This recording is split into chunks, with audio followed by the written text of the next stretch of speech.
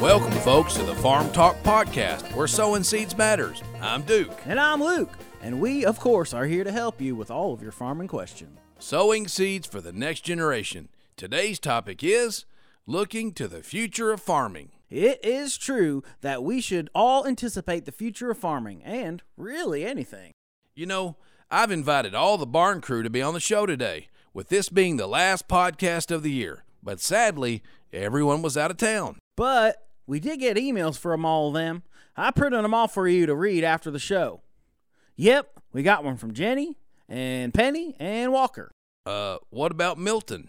Milton can talk, but we never said he could type. Well, if they couldn't be here with us, I guess letters are the next best thing. I just can't wait until we're all back together again. Yep, you're right on target with that topic. You're looking to the future. I guess looking to the future has been on my mind a lot lately. Oh, really? Why's that? Well, at church, we wrapped up all we had learned about in the New Testament. You know, the story of Jesus, his time on earth, then his death, resurrection, and ascension.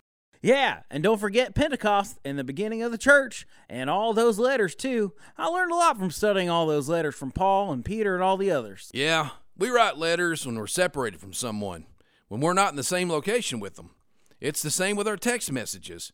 Usually you write text messages to friends that are not sitting next to you. They may be in another room, another neighborhood, or even another city. But usually if you're right next to someone, you'll talk to them face to face. We learned a lot about Jesus from those letters, but Jesus has promised that one day he'll come back to earth and we'll see him face to face. That'll be the greatest reunion of all. Yes, it will. For now, he is with us through the Holy Spirit. But when he returns, we will actually see Jesus face to face. Can you imagine how wonderful that will be? But you know, all that stuff in Revelation can kind of be confusing. Yes, it can be. There's so much we can learn about the second coming of Jesus, but at church we talked about the headlines and the main points of what will happen. Do you remember any of those headlines? Well, actually, I do. Matthew 24:36 tells us that no one knows the exact date it will happen. If someone tells you they know when it will happen, don't believe them.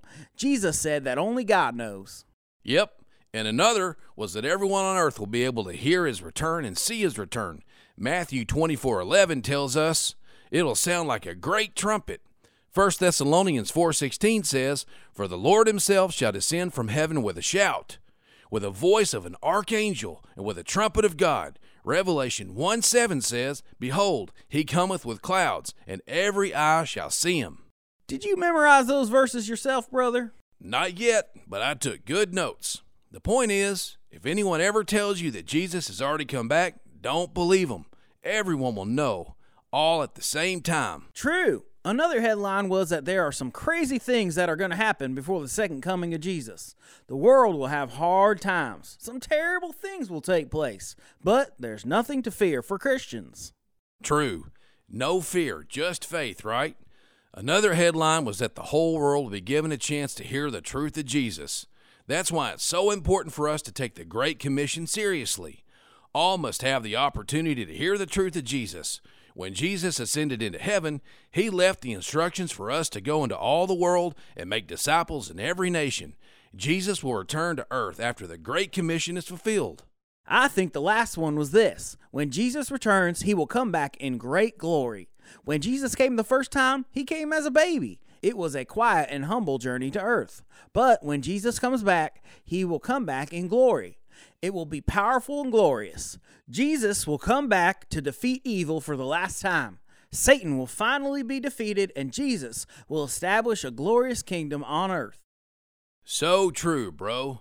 But that wasn't what the last headline was. The last one was we should live as if Jesus were coming back today. Live your life for him. Don't put off obeying him and following him. Do it now. If you do, you can look forward with joy to what lies ahead. And that ties in nicely with our topic, looking to the future of farming and really everything. Our future is bright if we trust in Jesus. So true, Luke. Well, we're out of time, but don't forget to practice your memory verse. Jesus Christ is the same yesterday and today and forever. Hebrews 13:8. Now remember, listeners, sow truth, know truth, and grow truth. So when's the farm crew getting back? No one knows. No one knows. Well, no one knows when they'll return except God, I guess. Wow.